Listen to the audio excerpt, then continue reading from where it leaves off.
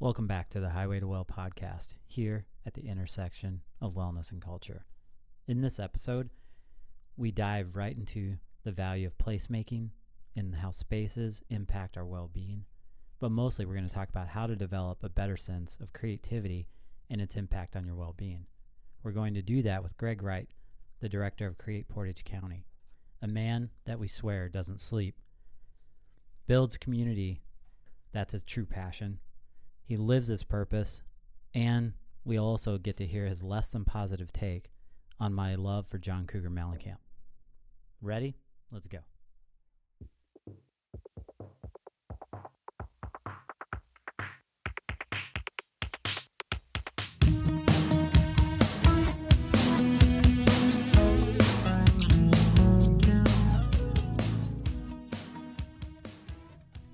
All right. I think we're officially recording. It looks like it's actually recording too.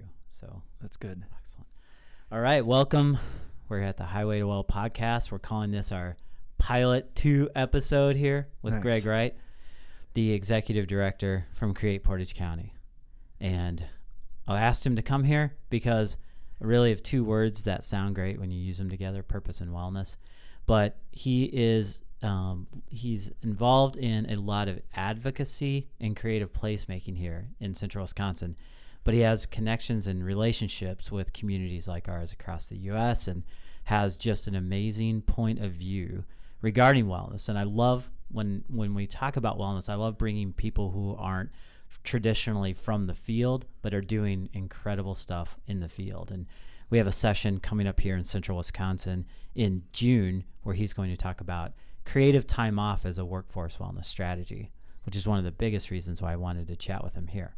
But before we get to that, Greg, yes. I have a few questions for you. I'm ready. I want to play a little game with you. Okay. I want to test you first so I know what kind of questions to ask you about your wellness and purpose strategies later, okay? Sure. These are really important questions. I'm ready. Okay.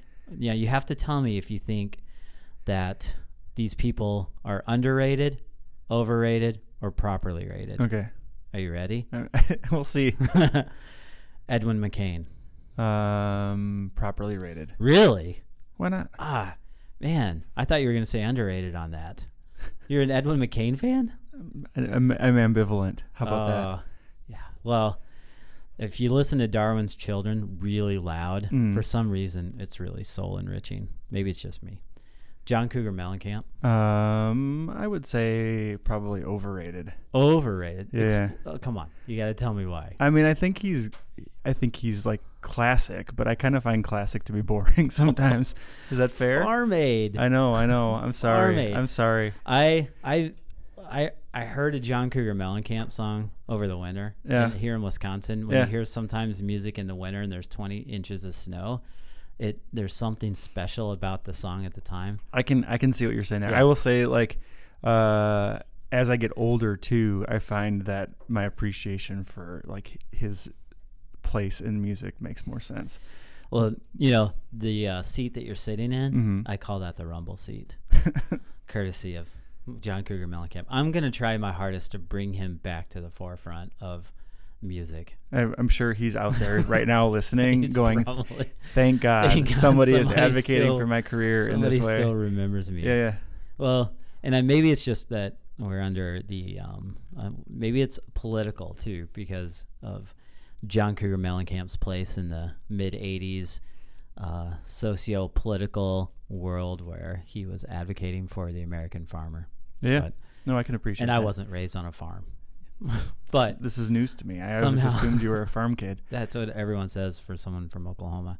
Oh, so you were raised on a farm? Yeah. No, I was actually in a city. I mean, we Wisconsin kids get a lot of that too. I have had so you had cows question more times in my life than I'd like to admit. Yeah. Eventually, when I was in college, I went to college in Illinois, and it was strange to me that I went to college in a very small rural Illinois town, surrounded by farms. But people thought they thought, being from Oklahoma, that I was the one raised on a farm. So eventually I just said, sure, my house had dirt. We were just raised on red dirt. Yeah. It makes for great sunsets. It does. Okay, Phil Collins. Phil Collins, I think, is both under and overrated depending on which part of his career you're talking about. Bingo. I like that. Which part is he underrated? Early. Early? I feel like he just got worse. Like early career Phil Collins does some great stuff. Did some really important things for music. He did.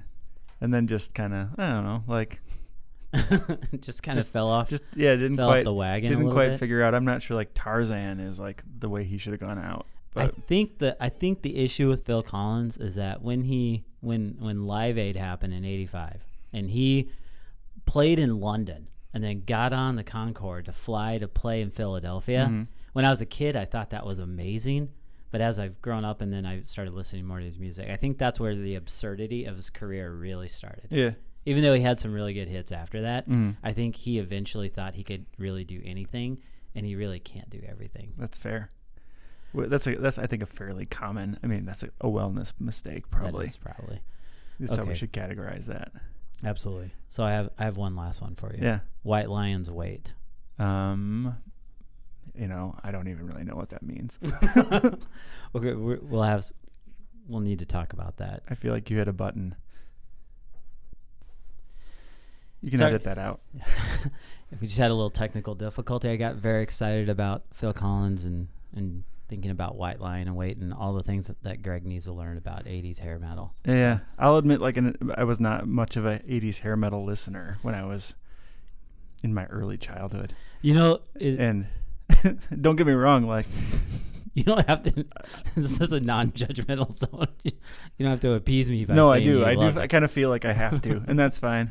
I think this is one of those places where I admit that you're a little older than I am. Is that fair? That's fair. But I wasn't. I was less of a fan of 80s hair metal in the middle of the 80s than I am now. Oh yeah. I think there's something more entertaining about it now than there ever was in like 87, 88. When I had to take all that, sorry listeners, this is sort of an inside thing, but when I had to take all that plastic off the hockey rink, we for your listeners at home, we are recycling all the old plastic from a hockey rink in town for a 3D printer. And I found out the day before that I needed to take all of it off the boards myself. But they were listening to like 80s hair bands on the radio there. Yeah, hockey and rink it was music. Perfect. Yeah. Like, and it was like, that was like, oh, I need to be doing this more. There is just something about it now that it's like, it has aged very well, which isn't really surprising. Yeah, except that it's really basically 3 or 4 harmonic power chords with a little guitar virtuoso built in. Oh, and there are no more guitar solos in music, so it's refreshing to hear. Yeah. Oh yeah. No, it's awesome. Yeah. I think it was when I started doing long distance running that I really went back to my childhood and thought how much I really actually love Def Leppard. Yeah, that's fair. So that's why, that's the rest of my life journey is going to be reviving John Cougar Mellencamp and Poison. Fair. All right. So those are good goals. I thought you had other goals, but we'll take those. No, I'm trying to minimize some of my goals to just things that are very important, like how awesome the first 20 seconds of Poison's Cry Tough is. Yeah. That will make you run through a brick wall for anything. That's fair. So. Yeah.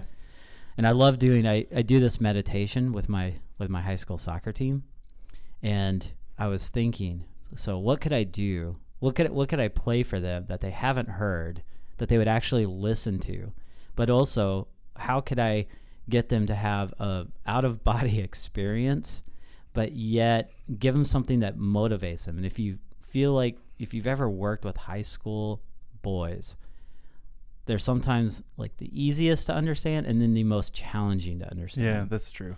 And so I had my team collected and we had this game coming up and I wanted them to be focused. So I thought, I think I'm going to play Poison's Cry Tough for them and see what happens.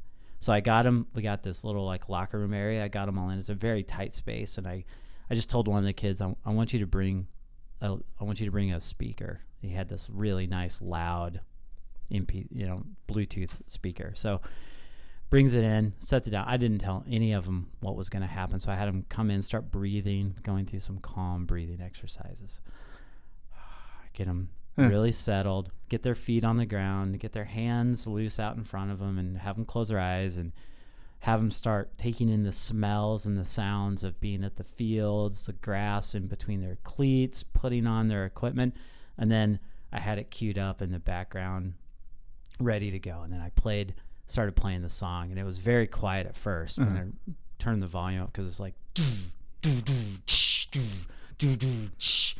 it gets you like 3 or 4 bars of music, and all of them are, they're my players, so they walk this line of appreciating and also being scared at all minutes when you're talking to them. And they didn't know whether or not to open their eyes. They're like, and you could tell, like, is this coach for real? Are we really doing this? And one of the guys opened his eyes, and I got I knelt down right in his face, and I looked at him and pointed at his eye, and then gave him like the motion to close it, and he closed it right away. And then after a while, the song starts going, and then the guitars come in, and the whammy bars, and everything is going crazy. It sounds incredible. And then I look, and there's like some of the guys are starting to move their head a little bit. Their eyes are closed. They're starting to bounce their feet. And then we got to the end of the song. I just pushed stop, and I was like, now go to the field. And I swear I thought they were going to break the door down. It was absolutely one of the most beautiful experiences I've ever had as a coach. That's awesome. Thank you, Brett Michaels. Yeah. So let's talk about wellness now. Yeah. Here oh my gosh, that's like a perfect transition. Exactly. Good segue right into creative placemaking and creativity. And so you have a session coming up here that I'm very curious about, because it ties in a lot of some of the things that we've been talking about in wellness for a very long time. Mm-hmm. So, and wellness as a field is ultimately about purpose, finding purpose, but about expressing your best self in different ways. And we can argue about that forever. We're not here to really discuss that, but you come at this from a different point of view, but you're hitting on the same strategies that we've been trying to get environments to be involved. In fact, one of the things we run into oftentimes when we talk about environment and wellness, it can get confusing. Are we talking about physical environments, green space, and light, and how we build buildings and workspaces, communities, and homes in terms of physical environment? And yet that's part of this, but there's also a different part of how do you build environments for the expressive self to come through, and then to help and to consider that as part of your wellness strategy, and then the health benefits of that. Tell me a little bit about where this came from, how it was developed, and really what's the key thing that we can learn as wellness professionals about the work that you're doing in communities. Sure. So I guess I'll back up and say, so I work for an organization called Create Portage County. We're a creative placemaking organization. For any listener at home who doesn't know what that phrase means, congratulations, you're among most of the population. That's a relatively new term, but the concept is that you are using arts and culture and arts and culture experiences to try to affect a community in some way. So try to address social issues, try to create a culture and an identity in the community, again, using those arts and culture investments, and really trying to create a sense of place, a strong feel of place in a community.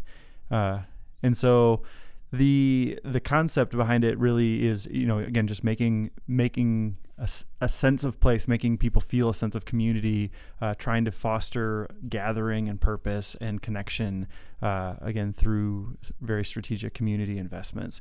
And so when this connects to wellness, there's some really interesting research that's been coming out about the importance of creative outlets, about the importance of community, about the importance of gathering that we've been trying to pay attention to. One of the studies we've read actually suggests that creative outlets are more important than diet, nutrition, exercise, and sleeping right, in terms of the benefits it can have for somebody. So that's a lot of what we're trying to do, and then trying to talk about that with business strategies and other things like that to get people better connected to their communities, to their health, to each other, all that stuff. So when you're looking at it, tell me a little bit about how or if you've had some conversations with like your corporate people in the community, and how, when you're talking about creative time off, what are those conversations like? Yeah. So we've just started those conversations, and that people are very intrigued by them. I think one of the things, and I think you and I have talked about this, that is always challenging with wellness, I think this is true with almost anything that we do as an organization, is people want to see a very direct benefit. And so they want to be able to take, I made this investment and this was the direct output that came from that investment. And I think sometimes we're looking too much at simple equations when we should be looking at more complicated equations, that often those benefits are, you have to follow out a series of events to get to the true benefit or the true cost. And so something like, paying for somebody's gym membership, I think, is a much easier way to do a wellness program at a workforce or workplace than it is to follow through the idea of a creative time off situation. But what we've been talking about is that, that people who have a creative outlet, people who are able to explore their sense of purpose and then pursue that purpose, and who feel empowered by their workplace to do that, tend to have much higher levels of job satisfaction, tend to, again, live longer and healthier lives. And so how can we incorporate that? A lot of organizations are already giving volunteer time off where people can go, and serve the community in some way. Well, why can't they use that same sort of structure to give people time to explore some sort of creative pursuit? So you have an employee who is in a band and wants to be a musician. Can they have some flex time if they have gigs to play? If you have somebody who's an entrepreneur and wants to be creating their own business, could they have a certain amount of time per week that they're allowed to work on that project as part of the company? And to say that companies that are supportive of those bigger ideas, that sense of purpose or that creative outlet, are going to have much happier employees. Those employees are going to be much more likely to spend the rest of their time really engaged in the work they're doing, because they're going to feel a sense of responsibility to and loyalty to that company that's supporting them in the way they want to be supported. Yeah, I mean, those are all really key concepts that oftentimes I don't want to say they're overlooked in our strategies, but so what you're doing is you're bridging some of conceptually the things that we know and understand. And there's some people in the field that have been moving in this direction. Victor Strecker is a person we brought here for our wellness summit a few years ago. He's doing a tremendous amount of work in terms of purpose finding creativity. Sean Foy out in California, who has a lot of partnerships with WellCo, Wellness Councils of America, and also with the Daniel Diet Plan, one of these best-selling projects that doctors Daniel Amen and Mark Hyman and Dr. Oz were all involved with. But one of the key things that they're moving away from is trying to get us to correlate health and our wellness as two of the same, and where we're practicing wellness only in terms of what our health risk outputs look like. So for a lot of times what that means is we'll do health risk assessments or biometric screening at the work site, and we'll use that data to determine our wellness programming. Well, that data is based on health risk, and so a lot of that ultimately is because the company itself wants to save money, so they identify people as the high risk participants and then try to program for that group to minimize that risk. And what we find is in wellness, that's kind of counter to what we're really trying to do a lot of times. Like, that's health management. And so for what we want to look at is oftentimes a sense of purpose and creativity and things like creating opportunities for people to thrive. And what that means to them is an individual pursuit. So like you said, like if someone is in a band and wants to play music and create opportunities for them to continue to do that, they may very well end up being a better employee because that hasn't been, you don't have these conflicting worlds with them. You have this kind of collaborative relationship in their mind between their work and their play, or their two passions. They may be just as passionate about their work as they are their music, but you're not creating an opportunity for them to try to put one in front of the other too. Yeah, and there are some studies coming out that are suggesting that has some real value. There was a study that was done in the Bay Area on high achieving IT professionals that found that almost all of them were actively playing music still. There was another study that found that people who participated in choirs as adults had much higher rates of job satisfaction. Actually indicated that they were willing to stay in a job that they weren't necessarily that satisfied with because of the fact that they had this other outlet that was providing them with their happiness. And so work became work, and they put their purpose into something else. that may be problematic to some degree, but I think, again, not everyone is going to have a job that's totally satisfying.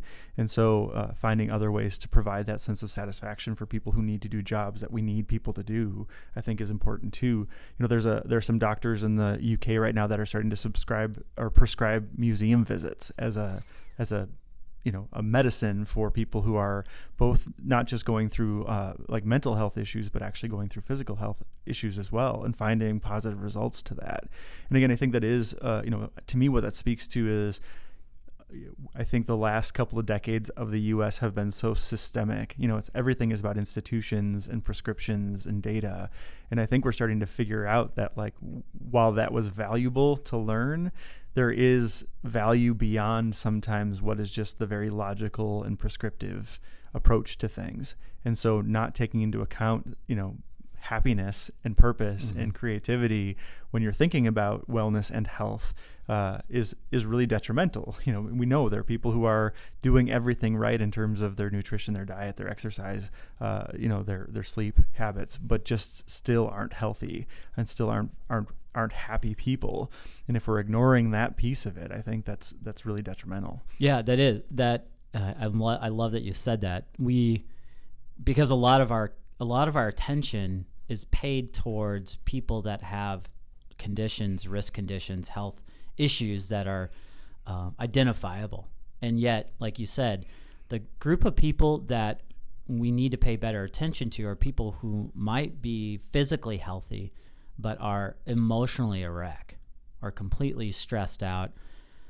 And that says a lot about their environment that they're creating, their work environment, but also their home environment too. And then it gives us a chance to have conversations about what are they doing that allows them to be maximizing themselves in other ways that are not solely related to that work environment that's likely killing them. We have tons of conversations about how work is killing us in different ways. So for a few years, we kept hearing that sitting is the next smoking, and to some degree, that's not necessarily the complete truth of that, but there's an idea there about work environment and about how much time that you're spending sitting in versus what other healthy activities you could be doing. And so we'll probably continue to debate that one forever. Yeah.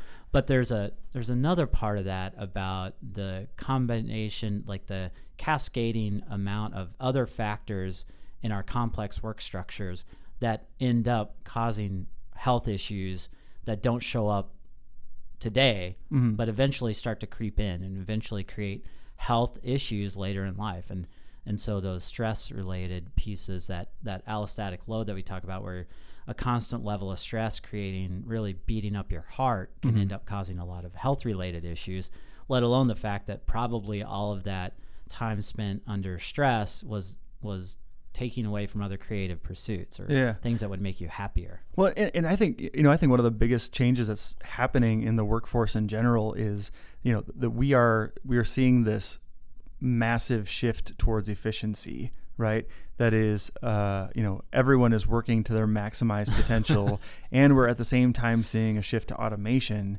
And I don't think we're having a question about why that's valuable and what that could do to actually make lives better for people. In fact, I would say right now what most of that is doing is making most people's lives significantly worse, because everyone I know is working a crazy amount of hours and expected to have an incredible amount of output for the likelihood that they may create a system that can then be replicated by a machine and have their job go away, right? And so instead, how great would it be if, as companies or as people, as organizations, we were having conversations about how that efficiency can lead to less time needed on task and more time for some sort of other project, be that volunteering, be that wellness, be that some sort of creative project, an arts project, an entrepreneurship project, community service project. One thing I've been thinking about as somebody who runs a nonprofit, and nonprofits always struggle to find resources, is the next shift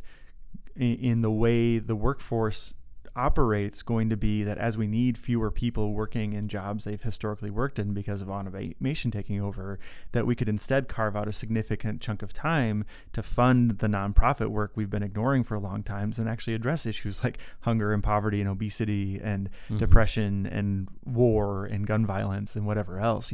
Could we put a lot of resources into those types of projects and make positive impact in our communities? And I think there's a study that just came out that says, I think it's 94% of millennials want to be using their skill set to do good for the world in addition to what they're doing at their work, and that they are much happier when they're working for an employer who gives them time to use their skill set in that capacity. And that's incredible data, right? Knowing that almost everybody who's entering the workforce right now not only wants to do good for their company, but also wants to have some sort of impact on their community with that same skill set. If we could start to build systems to let people do that, I could tell you if every employer in Stevens Point gave 2 hours a week for people on average to spend time helping out a nonprofit, we would have an incredible amount of resources to do work with, and so I think it is trying to think through those conversations. But I also think it is beyond just, traditionally that's been volunteer work, and volunteer work traditionally has a very limited scope of what that entails. So you can go and, deliver meals to people. You can, do some sort of volunteer work at some sort of charity. And I think all that stuff is great. I'm not in any way trying to say that it's not, but why can't that same thing be, again, you can go paint a mural in your community. You can, again, go work on the next business that could potentially create jobs for your community.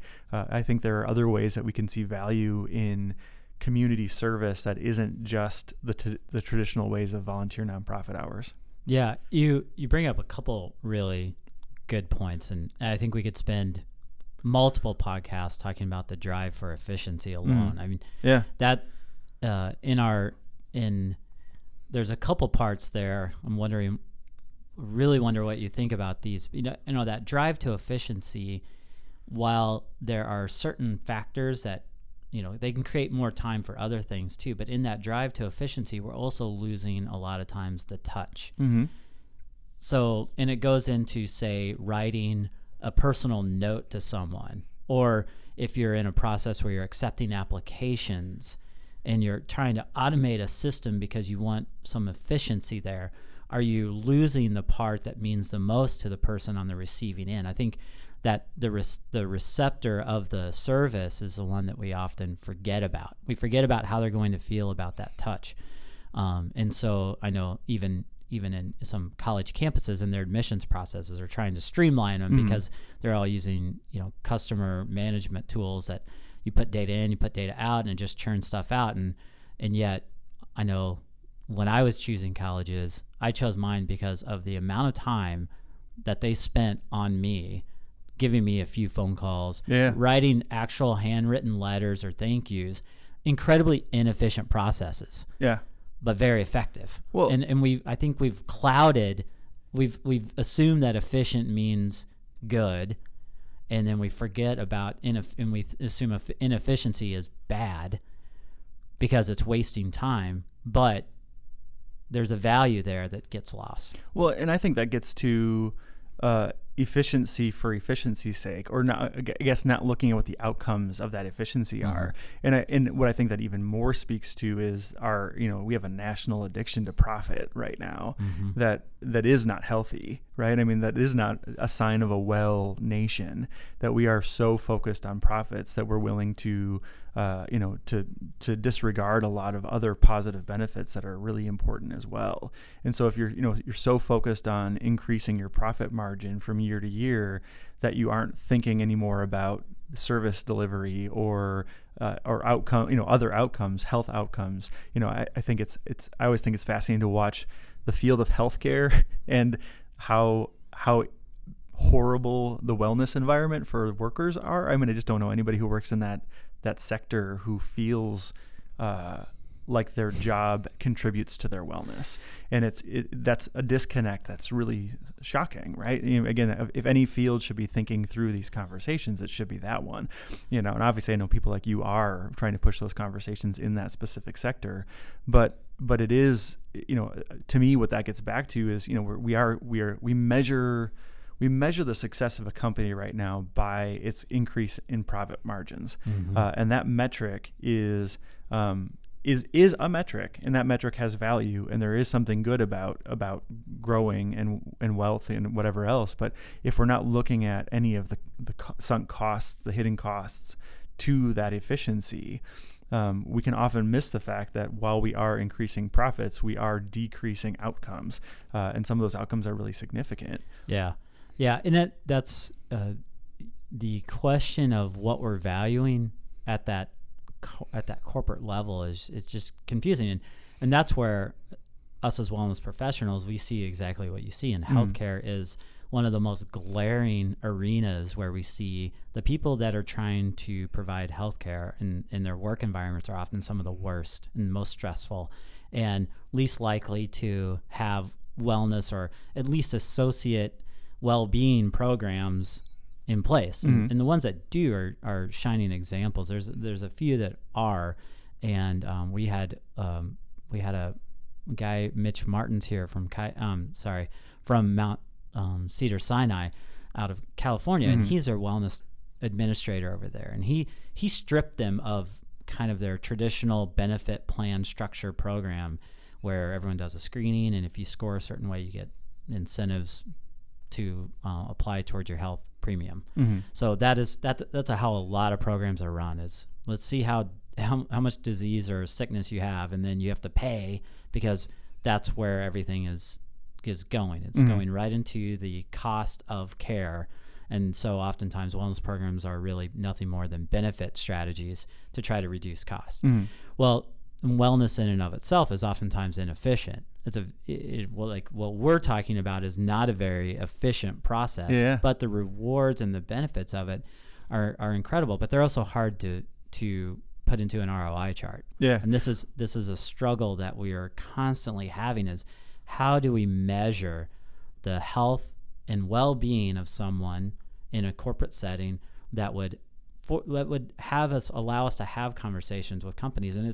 And I've had some great conversations with companies about some of the things that you're talking about providing some benefit for someone who does something for their community.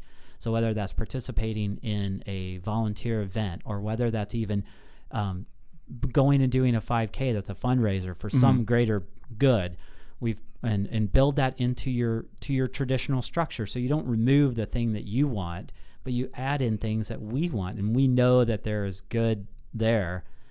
It may not be as efficient, or it may not provide you the ROI data, but it definitely makes your corporate environment mm-hmm. a lot happier and healthier. Yeah, and I think one word I hear you saying that I think is really crucial to pull out in these conversations is that idea of being measurable, right? Because I think that it's, to me, it's less about whether or not something is efficient. It's about whether or not that efficiency is measurable, right? And that we so much want to be able to measure the return on investment that we're making, that we're only willing to make investments that are measurable. And so I think a lot of the programs that really could have the most impact are very difficult to measure. Not that they can't be measured, but it's not easy. I mean, it's the same thing with what's going on in schools right now, where the easiest subjects to measure are reading and math. Mm-hmm. And so you've seen this shift to an emphasis on reading and math instruction in schools, because that's the easiest way to assess a kid's progress.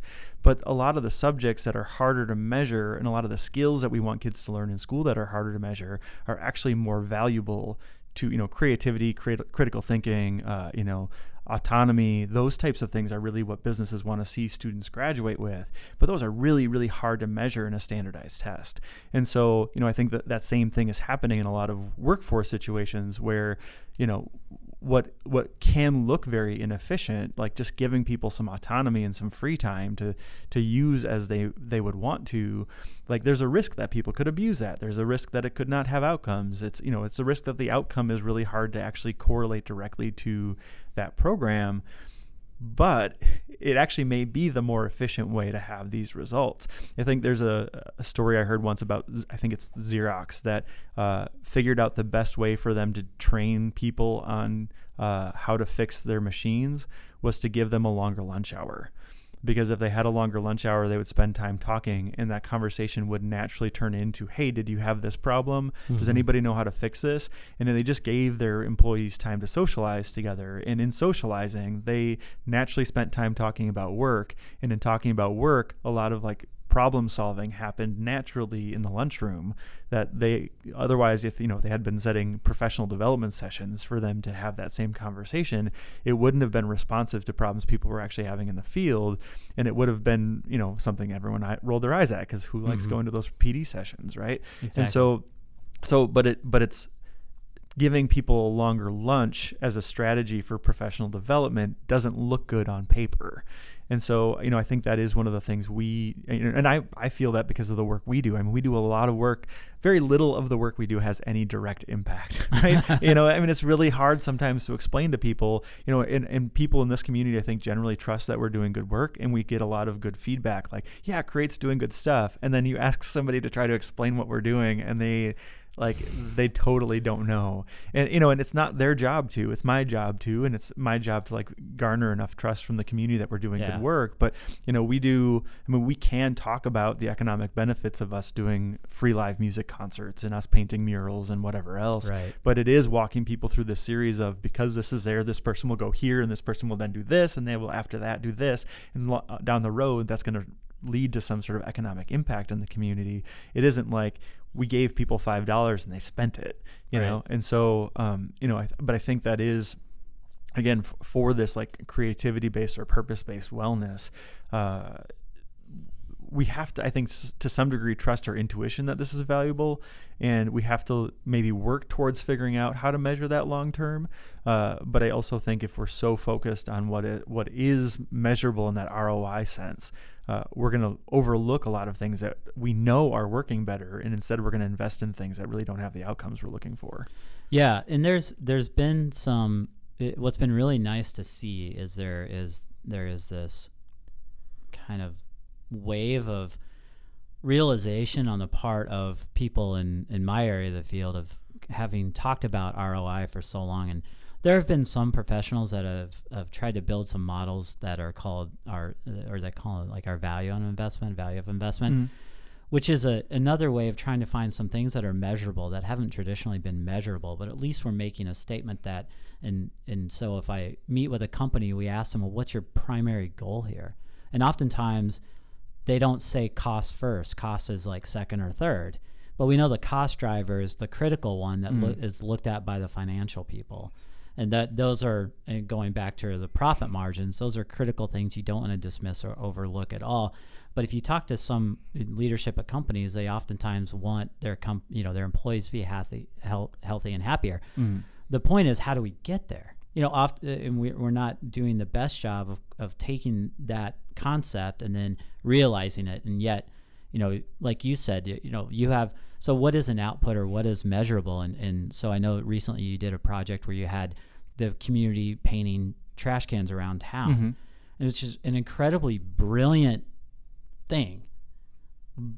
I don't know how measurable it is, but now when I'm walking downtown, I see this artwork on a trash can, I feel like I'm in a better place. Like right there. I've already I've derived a benefit from seeing the work that your team or the group of people involved in this project had done. And that's the kind of thing that we are dismissive of, is the creativity and this doesn't mean that everyone has to be an artist, but the expression of going through that process of creating something is so valuable. And in our field, we're starting to take some steps back to some of the original concepts of where wellness came from, and talking about the creativity of the individual, the expressiveness and the purpose, and finding our whys. Well, all that centers into this existential discussion of who we are at our core.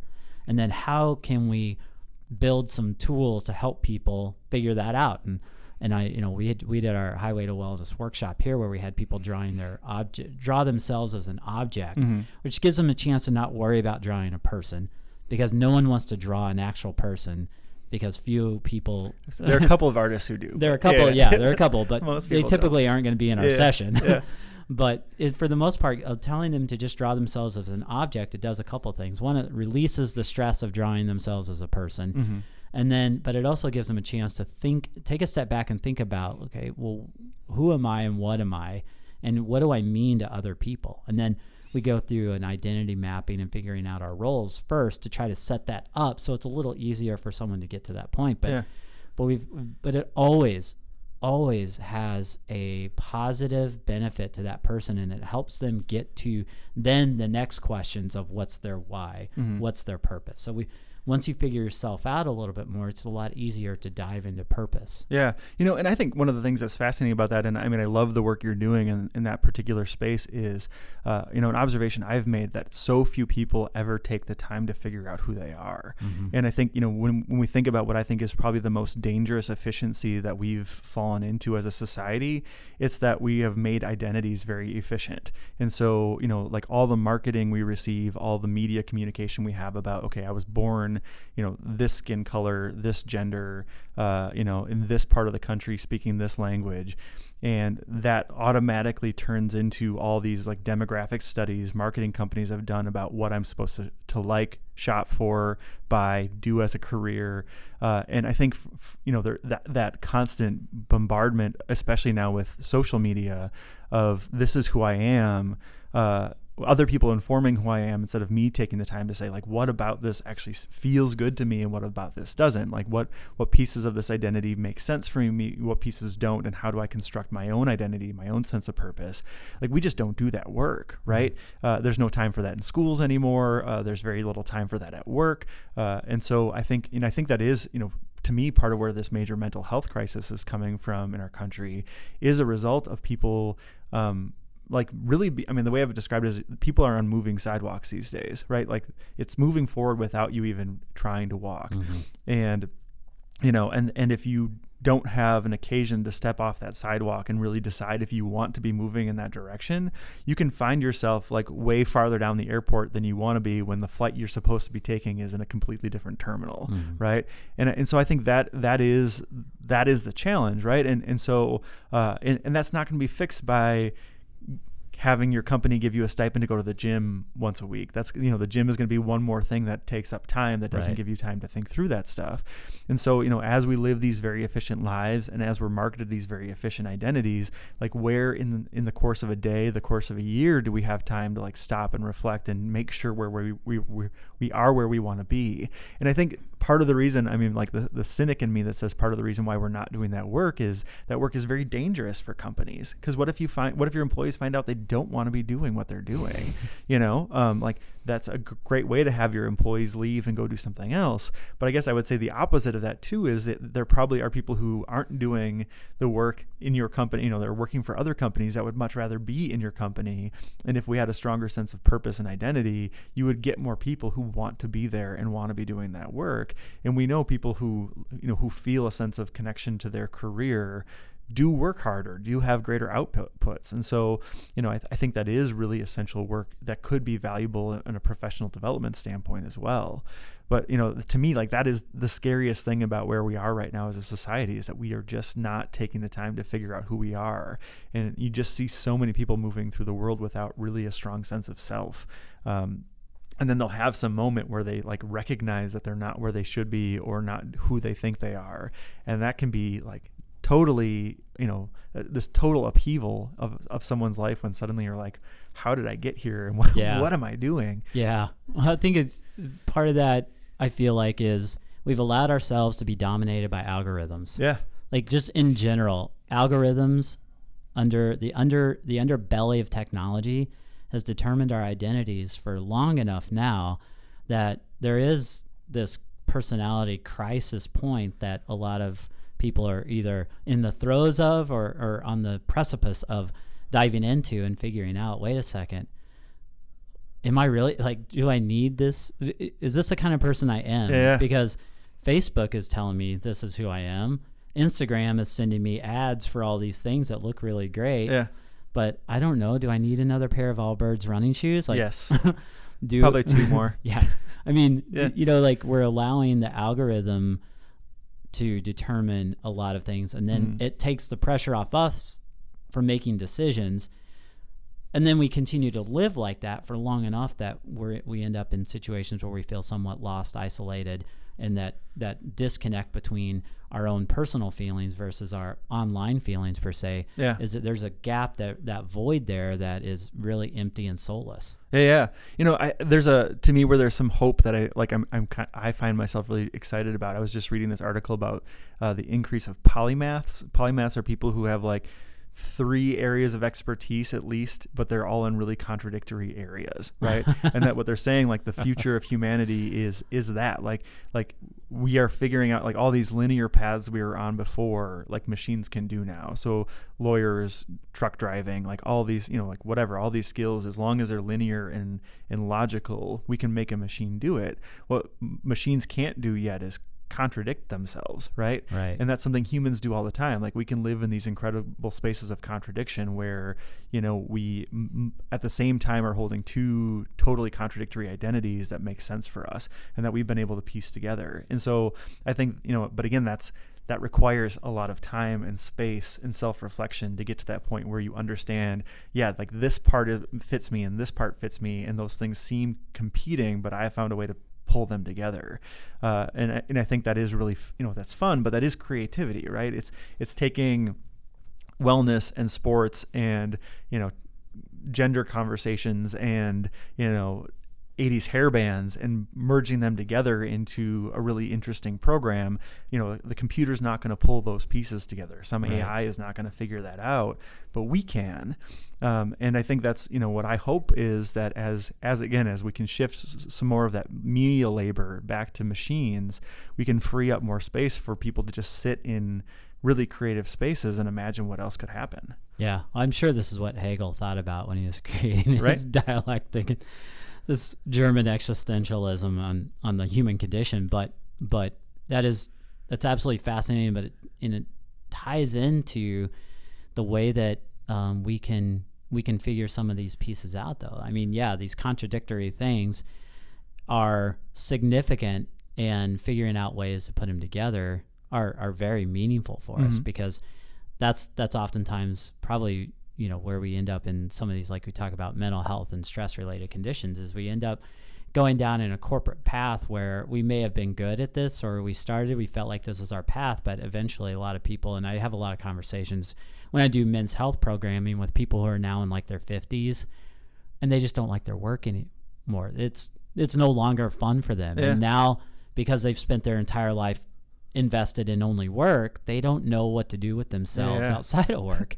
And I'm saddened, but I'm grateful that we have those conversations, because it's immediately you're tapping into all of this that you just talked about, and really you start talking about what's meaningful. I mean, work is meaningful, and it's gotten them to a point. But ultimately, then what we want people to try to do is to think a little bit deeper about what feels like their purpose is. In order to get there, you have to know a lot about yourself, and you may have not thought about yourself in 10, 15, 5, 20 years. It's never too late to start. No. I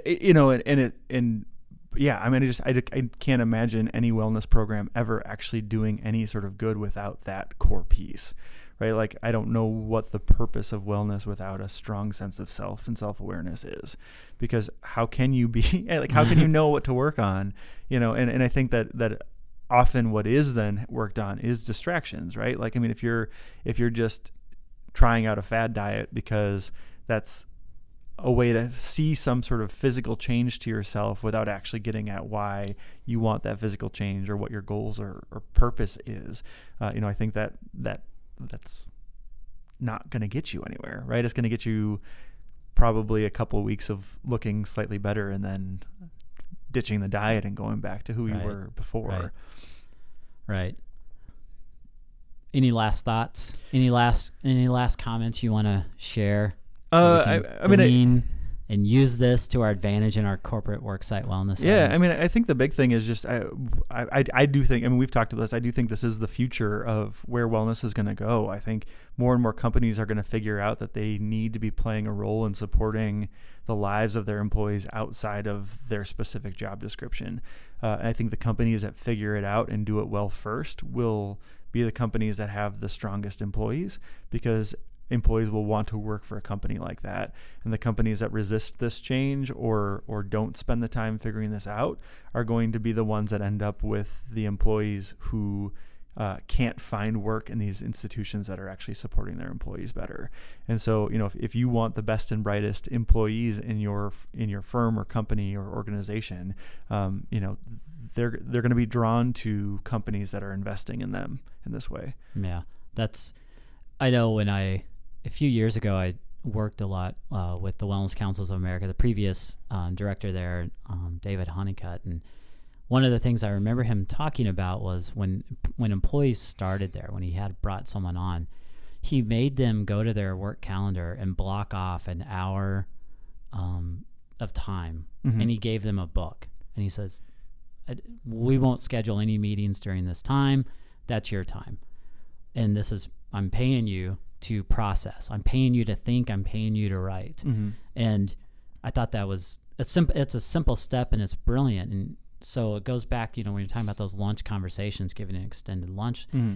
And where do we drive our corporate environments? If we can drive them towards accepting some things that may have not been at first seemingly efficient or economical on their part, but have lasting benefits in terms of process, and continue to figure out ways to measure it out aside of our traditional measurable expectations, then we're going to find that we're getting to a better point for the individual, then into the team, to the department, and then to the group, to eventually the company level, and raise that opportunity for health and well-being in those ways that make a lot of sense, where we're talking about creativity, resiliency, mm-hmm. creative problem solving, critical thinking, which are all essential elements to our future. Mm-hmm. There's an example. So Google is the one that is talked about most often. Mm-hmm. They have their 10% time, right, where they allow employees to work on projects. What I always want to tell people when they look at that model, because I think there are some really great things about that model,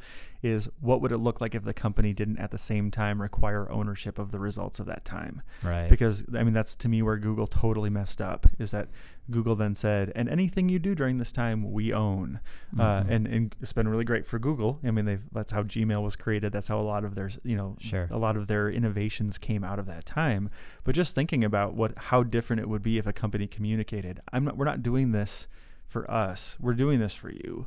And if you create something in this time, awesome. We hope you're successful. We would be really proud to be the company that you were working in when you left to go do this other bigger venture. Mm-hmm. And we trust that that story alone will help attract the next version of you to our company, because somebody else who's got a great idea is going to want to be supported and not feel owned in that process. Yeah. And so I think just, again, that is that best for the bottom line? No. Is that best for the human who's in that position? Yes.